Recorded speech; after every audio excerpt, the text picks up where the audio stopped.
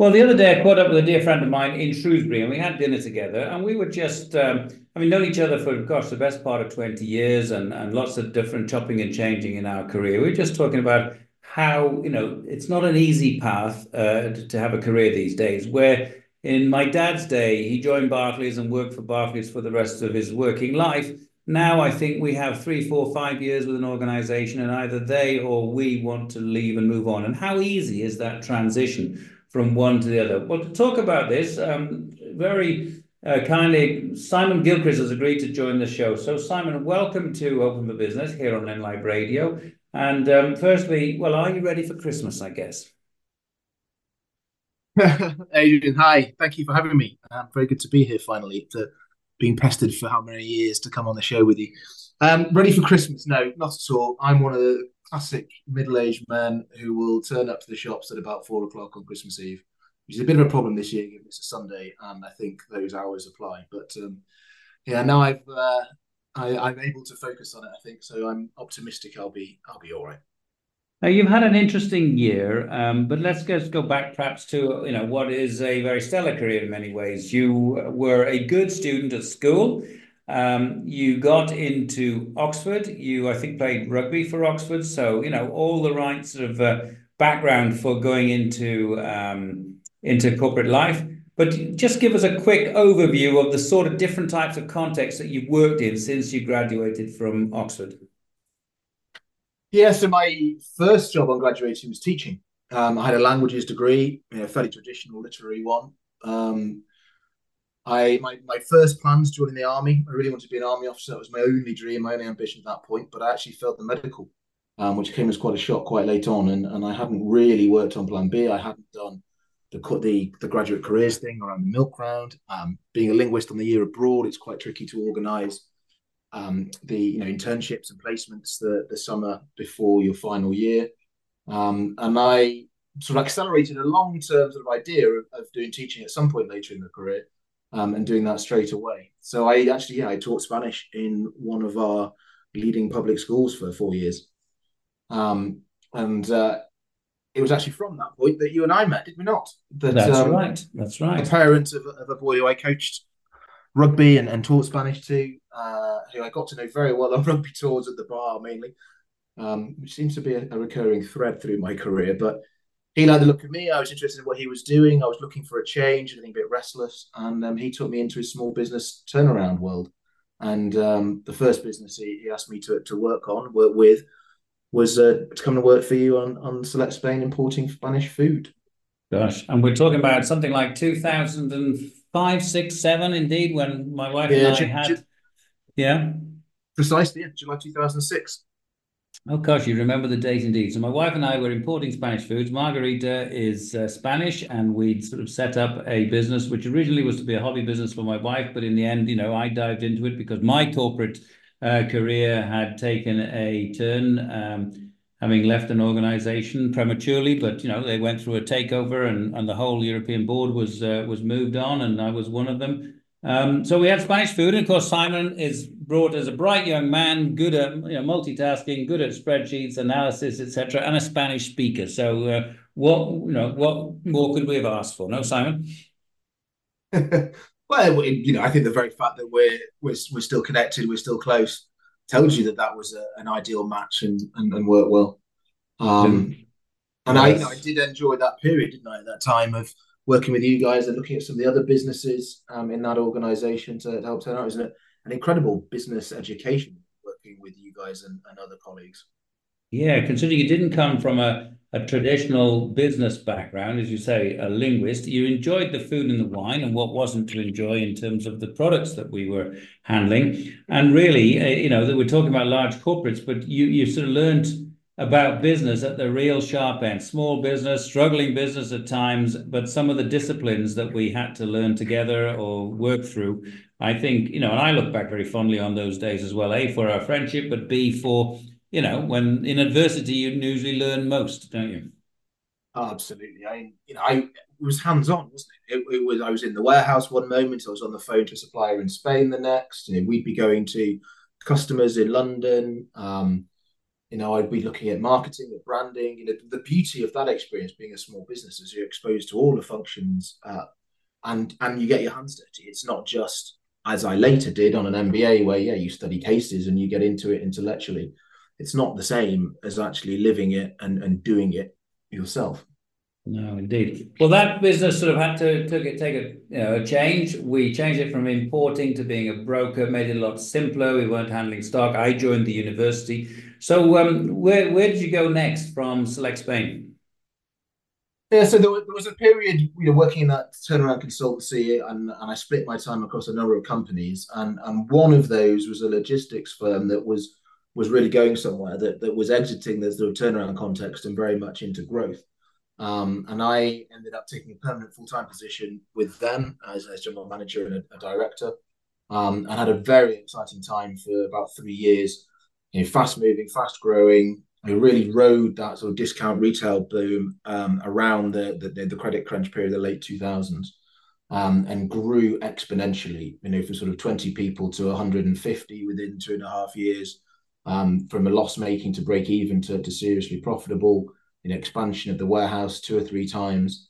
And it was a fascinating time for me to apply all of those lessons I'd learned in turnaround and put in structures and processes and systems, and be responsible for things like creating HR as a function, and legal representation, and putting policies and protocols in place to make sure we were compliant to get accreditation, to put IT systems in, which was really the sort of first time I formally got involved in project work, was at that time. So again, a real privilege to work in an organisation that is on that growth curve. Especially with what I experienced subsequently, albeit in much bigger businesses. Not necessarily so much growth. Now, so before we go on to the next phase, which takes us into large corporates, what did you learn about yourself during this time in terms of skill sets? Then, I mean, languages tend to be left brain. Here we are talking about processes and project management on the right hand brain. So, what were you learning about yourself in terms as you were going through these experiences? Yeah, it was an interesting time in that, I think, and I can remember actually distinctly the conversation with you, about this kind of the topic. I think you were surprised that my natural preference at that early career stage was for the structured, logical, for finance and for operations. It was as if I kind of needed the safe harbor, the secure anchor of structure and clarity, and your work around marketing and strategy, and the bigger ideas piece, I was less comfortable with, and less interested in. I think I've always had that side. Yes, I did end up doing a literary degree, an art subject, but I was studying maths A level. I could have gone the science route. It was largely, I think, just the teachers that inspired me, really, the stories and ideas that got me going. So it was kind of nice to rebalance myself at that period in career, and connect with that other side of my nature. Mm. So, what happened next? Well, that organization kind of reached a scale in a kind of plateau. I think my work, it's not quite true to say my work is done, but I've always taken the kind of consultancy approach that, I'm not looking to create a role for myself forever. I don't really want to do steady state work. It's not kind of interesting enough for me. I'm much more interested in either sorting out a problem, sorting out a mess, or creating something new, designing something from scratch so that it runs. And the people and structures and systems that were in place were running, and I had a sense of that I was becoming redundant, and I was getting restless and bored. I don't know. You probably feel the same thing yourself.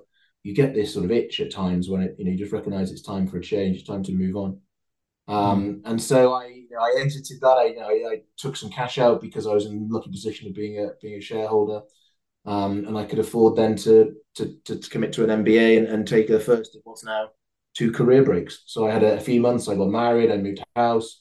I studied this MBA at Warwick, and then I started applying for bigger corporate jobs. And one came along eventually. Now, this executive MBA, and Warwick's a very good university, top university, MBA, Masters in Business Administration. I have mine from yesterday in Barcelona. I think the world of that qualification, certainly from the good schools. University of Northampton, we do some very good MBAs as well. Was that key to getting the large corporate job, do you think, or was it the experience, prior experience? I think, I think on balance, it has to be everything. I think in terms of my confidence, and having the support from a university in terms of career service, having um, some of the language, more the ideas, the frameworks that you get from studying at that formal level, that definitely helped. But it was more specifically my logistics experience that opened that door. It was ultimately through a recruitment consultant in Birmingham, working for one of the big firms who specialised in logistics. And it was me, knocking on his door really, and pushing myself in front of him that got that lead in and that opportunity. Because one little curiosity about that role and about me in general is that I didn't actually get the job that I applied for. And really, up to this point in my life, I haven't ever got a job I formally applied for from the open market, despite having a number of roles, a number of organizations, a number of countries. It's never really worked like that. It's always through connections, through network, through references and recommendations. And in this instance, actually, they saw something else in me, and it was more around the people culture piece, and doing kind of change management initiative that was a project that became a whole portfolio transformation. Now, this is a group that includes Calagas, so you're dealing with a large brand. You got some time in the head office, right? You moved or relocated to Holland. So again, some really wonderful experiences, a completely different context, cross-cultural element, Holland and Spanish. I don't know if you had much chance to practice your Spanish, but again, did you take a lot from that experience? And how long were you with that group? And did you take a lot from that experience that you've still, can leverage in the future? Oh, huge. Yeah, I mean, you're talking over 9 years, nearly 10 years of my life, my career. It was, busy time in the UK, but in a total national role, but doing project work and line management work in operations, quite full on. I also had a corporate function, setting up the PMO. Project Management And Office, PMO, Project Management Office, yeah? yeah, sorry, because you can tell I'm very much still in the Too corporate much jingo world, MBA, aren't too I? much MBA, bloody hell. But even that, I mean, there's so much into what that actually means. But my point is more that I was really privileged to have lots of opportunities to do different roles in different functions, and that for me is the beauty of it, that richness of experience.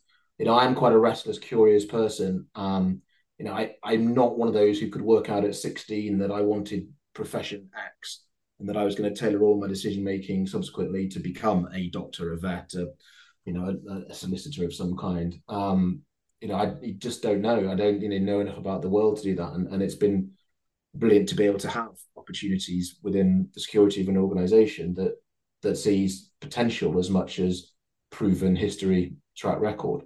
And yeah, that led to the opportunities internationally, to work for the global group, which is just brilliant. I mean, it's to work cross culturally, to see different business units, to try and work at a scale where you're trying to eke out these commonalities, these sort of shared synergies, the scale of the organization, to try and get people working together across languages, across borders, and technologies. It has its challenges, sure. But if good people committed to it, you build up real relationships and you achieve some success. Yeah, I had a fabulous time and would recommend it to anyone who has the opportunity. But equally, on balance, again, that word, you have to appreciate that does come with a cost. You're away a lot, you're traveling a lot, you're away from family. It took a relationship toll on me personally, and took me away from my son who lives with his mother back here in the UK. And by definition, of course, the nature of project work is that it comes to an end. The project has a deliverable, it has an end date, you close it down, and change then comes. And I was in this great position where I could take that redundancy package after 9 or 10 years and come back here and sort of reconnect with myself, my family, or community, and take some time to work on my bucket list and my projects. before then, more recently, going back into the market and trying to find another corporate job. Well, very interesting. You say, a degree of restlessness and wanting to go to something else that you like projects with a defined beginning and an end. My dad certainly felt that I was destined for a long-term career in Barclays, but I left because A, it wasn't for me. B, I wanted to see and try and do lots of new things. And every 3 or 4 years, I chose when to leave and move on. So it's quite interesting that we don't commit ourselves so much long term to businesses, and I think they don't commit necessarily to us. So here you are, stellar career, 9 years, great service, and the question arises: oh, Simon, we can't easily see the next position for you. It's a very different world, isn't it? Working world now, and certainly by now you're at middle management and high potential for moving up, and it's not easy. But so you took your second career break, you had some cash in the bank, you wanted to do some key things. I think you set yourself about 12 months, coming to the end of that 12 months. So just what's been going through your mind in the last 2 or 3 months? Because I know you've spent some time on 2 or 3 rounds of intensive looking for the next opportunity. Yeah, so it's sort of a year of two halves, really. That the first months were an absolute privilege. Being free of financial worry for a fixed period of time, free of bosses, suppliers, customers, all those pressures, the need to travel, always to be looking at the next train, plane, automobile. Particularly then through COVID, trying to manage all that remotely, it was a wonderful time. And I wrote. That was the big thing that I wanted to do. A sort of lifetime dream, ambition to get back to the words. I caught up on a lot of reading.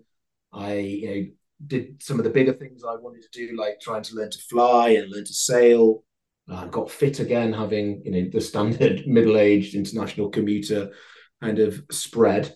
And then yeah, but of course I worked out that I'd had sort of 12 months money ultimately, but I'd give myself 6 months off, and then start in earnest seeking something new. I have to admit, sitting back now, I don't think I anticipated it would be quite as long a journey, and quite as hard as it's been to find work. I put a speculative application in quite early, actually, before my self-imposed deadline, because an opportunity came my way, and instantly did very, very well. I went all the way through to final round. This is a big FTSE 100 company. All the noises, all the mood music all around it were very, very positive. It felt like a great fit. And then I think I fluffed the last round interview, to be honest. But this whole process took 3 months, because you're at a more senior level. It's a big organization in a state of flux, I guess, itself. So lots of moving parts, and these things do take time. So that was my sort of first shock, was that don't ever count your chickens. And still stay active in the market, still be very proactive in your networking, get in front of people and pushing your profile. And then since then it's been a grind. It's been work. It's been getting up every day and putting the hours in, researching companies, roles, opportunities, trying to get in touch with people, trying to work out a connection through my network so that you can make an introduction, because ultimately that is still how these things work. Although it's so much app based, so much online, so digital and algorithmic with the filters and things.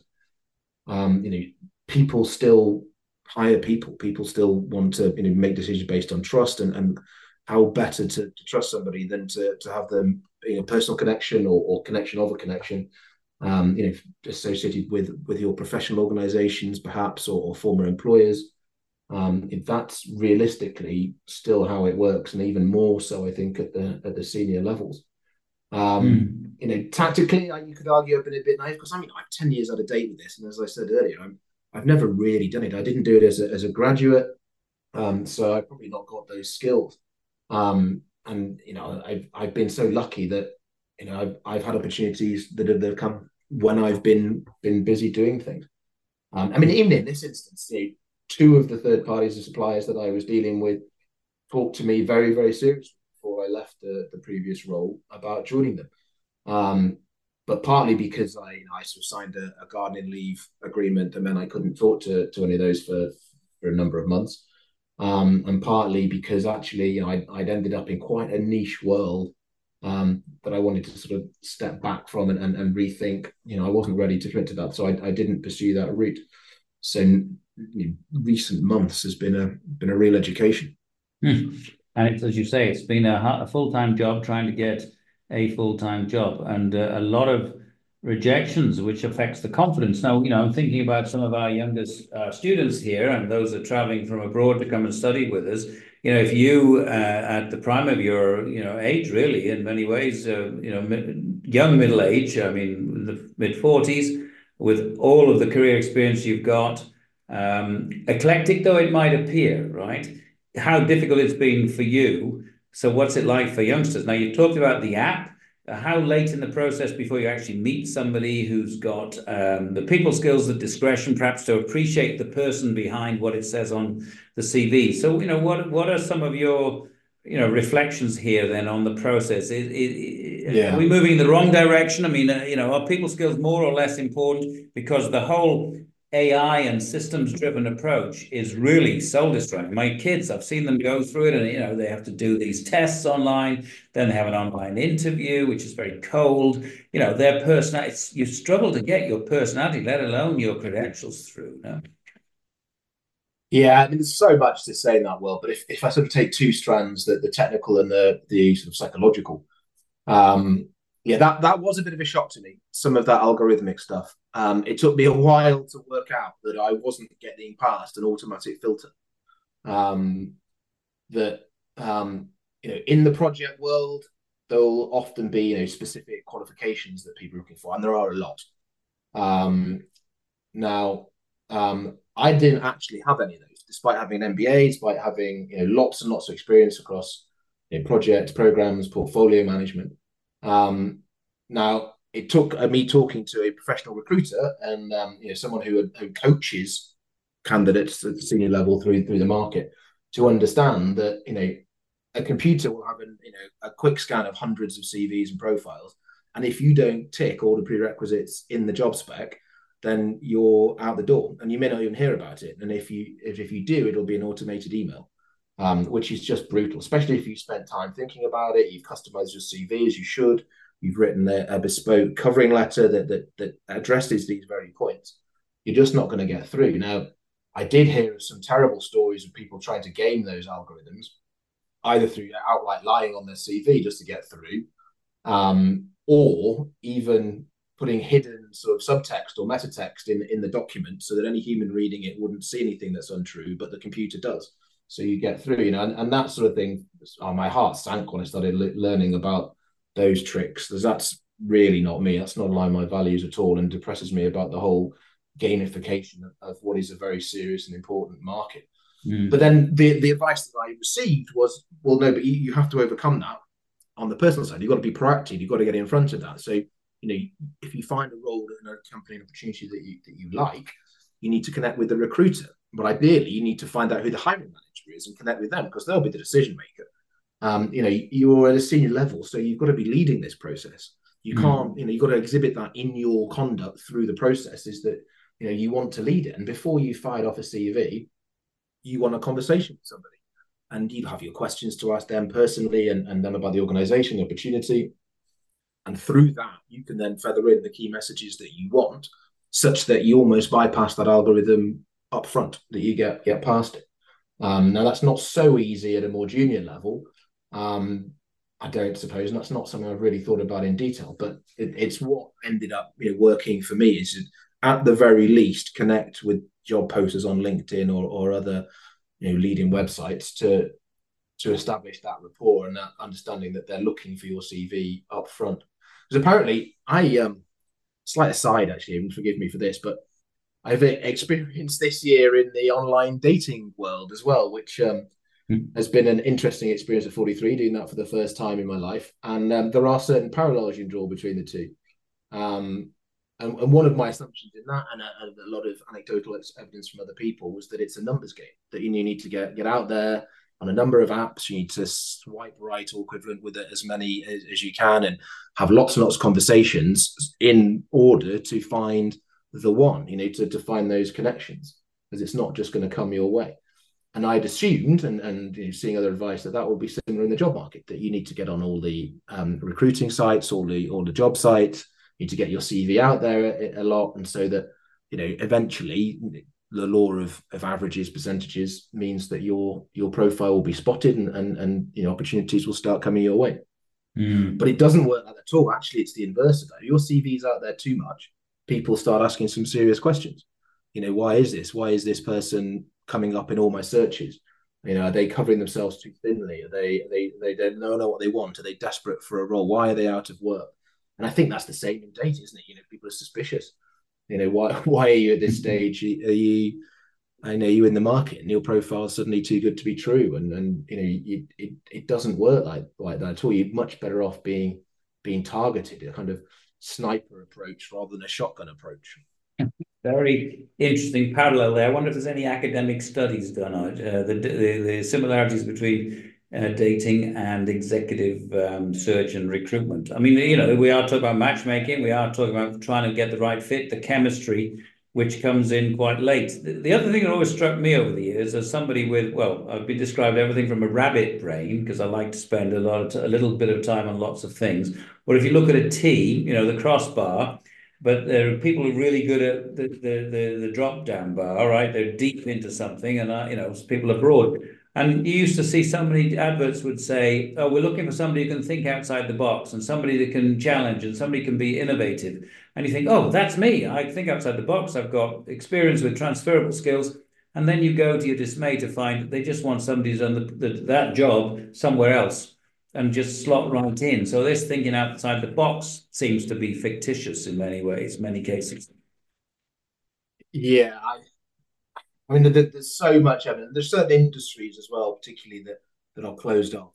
And it's particularly frustrating in my world, which is about change. You're Mm. trying to talk about transformation, about building a new future, and yet organisations only really want to recruit from within, which just seems an inherent contradiction to me, as sort of doomed to fail from the outset. And you see a lot of this stuff, yeah, the kind of language that you're talking about, lateral thinking and all sorts of other transferable skills. You see those in lots of job descriptions. But actually, I think when push comes to shove, it's not really what companies are after. And I think even if you were to get the role, I think there'd be resistance to that, internally if you try to think too differently and try to shake it up too much. Yeah. I think but it's also about risk and trust, isn't it? That you know, it's very difficult in the context, particularly of the diversity drive in the modern world, because how do you really remove the bias from these things? I mean, ultimately, cutting through a lot of the politics of that, what interests me is diversity of thought, which comes Mm. to your point around thinking laterally, thinking outside the box. I think that's the most important thing in a corporate environment, is to allow different perspectives, different ideas, all that creativity to come in, and on the basis that the more ideas, the more challenge and difference, the better the quality of what is agreed and decided, ultimately. Whereas actually human nature is sort of the opposite, isn't it? That things that we're not used to, we don't see, we don't think, we're uncomfortable with, and we actually feel a lot happier, a lot more. We're going to trust somebody from our own tribe a lot more than not, instinctively. We're making a big decision, potentially a big salary, a big sign-on fee for a recruiter. A manager's not going to want to get those decisions wrong. Mm. And in order to minimize the risk of doing it wrong, we'll probably revert to type, and we'll want to find somebody who has done this role in a similar organization in the same industry somewhere else. And you've got Yeah. a proven track record of delivering this in the past, so you will get to do it in the future. Yeah.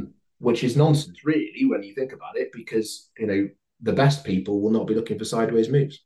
Right, absolutely. And it does stifle innovation. And I think it's quite interesting. You mentioned that just as you were saying it, I was thinking about EDI, or equality, diversity, and inclusion. If you as a talented, stellar career, white middle-aged man are struggling, goodness me, how much are women coming back into the workforce, perhaps after motherhood, or people from different backgrounds, ethnic backgrounds, you can definitely see some challenges here. And if we're always going for what we know we are potentially limiting ourselves in terms of innovation and potentially productivity as well. Now, but that's a whole other topic, and maybe we should devote a show to this EDI or diversity and inclusion as well. But just to go back, then it is a happy ending. So you do have now you've landed yourself a nice job, albeit for a fixed period. So dare I ask you to tell us a little bit about that, but also what's happening on the dating scene as well. So have both these app-driven processes led to some success by the year end to celebrate over Christmas? Big pregnant pause. And yes, yeah, happily I can report that both are going well, but not necessarily in the app-driven way. That actually a lot of the failure in the dating, a lot of failure in the job search was the pure modern app-driven digital stuff. One of the words you might be familiar with in the sort of modern lexicon of all this stuff is ghosting, which is this in human terms is this habit of just stopping talking all of a sudden with no explanation, no announcement, just rudely just disappearing, not responding to messages, becoming a ghost. And yeah, that happens a lot, unfortunately, as odd as it is, difficult to understand. And it also seems to happen in career terms. I've seen it experienced it myself several times. Even with quite sophisticated people, organizations, recruiters, they just stop talking to you. They stop responding to messages, and I kind of understand it. I'm pragmatic about it because these are very busy people, and if you're suddenly not the golden boy who's highly likely to get job X and earn them fee Y, then they've got other people to focus on. Lots of other people demanding their time. But yeah, a fairly depressing experience in many ways. But actually, the outcome on both has been very happy, but for different reasons. That on the dating, an old-fashioned introduction from a mutual acquaintance 9 months ago has led to a very, very happy year, and really optimistic for the future. And similarly, not quite the same, but similarly in the job side, it seems to be my network through the MBA and through sort of former colleagues and connections. I've secured an opportunity with a Birmingham-based business that has treated me wonderfully throughout the whole process. It's been a complete sea change. They've done exactly what they've said they would do. The process has gone as you'd expect. In fact, they've responded earlier than they'd committed, which I think was unique in my kind of 6-7 months of being in the market. I mean, obviously, it helps if you are the preferred candidate and you are going to get an offer, as I indeed did. Yeah. But I was really impressed by that, and it was a nice balance. Going back to my word of a very structured process, very formal. HR involved all the way through, structured, competency-based interview questions, a psychometric profile online. A follow-up interview based on that work that really dug into how I behave in a work context and about my strengths and preferences. But it was done with a warm, friendly tone, a very sort of human, empathetic and supportive mood and culture. And it gave me such a good feeling about an organization, and it properly contradicted any cynicism and any sort of jadedness in me from my recent experiences. It gives me real hope and optimism going in the future. So I'm in the sort of offer phase with that organization, and really excited about what 2024 is going to bring. Fantastic. Well, a happy ending just before Christmas. What more could we ask for? It does sound like a Richard Curtis film, doesn't it, in many ways? We've had Love Actually in there, some dating. We've had the harsh reality of, mid-career changes, and sometimes when you want them, sometimes when you don't want them, and how hard it is to get back onto that ladder. Simon, thank you so much for taking the time and to share those insights. I'm sure there'll be many people at different levels. I don't think this is only at mid-career level or mid-management level, but I'm sure all of us are just about managing our career, finding that place, and being treated with basic humanity is so important. MBA should be, and I think we do try to focus a lot on soft skills. I'm not always sure that businesses have been applying them as well as they could. So if you're running a business, ask yourself, look in the mirror, are you handling people issues humanely, even those that you're intending to recruit and you're not necessarily taking the next stage? And of course, for those of you that might be looking for a job at this time, well, don't give up. It's a numbers game. You've got to put some time and effort in, but the door, there's always the next opportunity. The door will open some way when we have to believe that. So Simon Gilchrist, thank you so much indeed. Keep safe, keep well, keep up the good work. Good luck next year and Merry Christmas.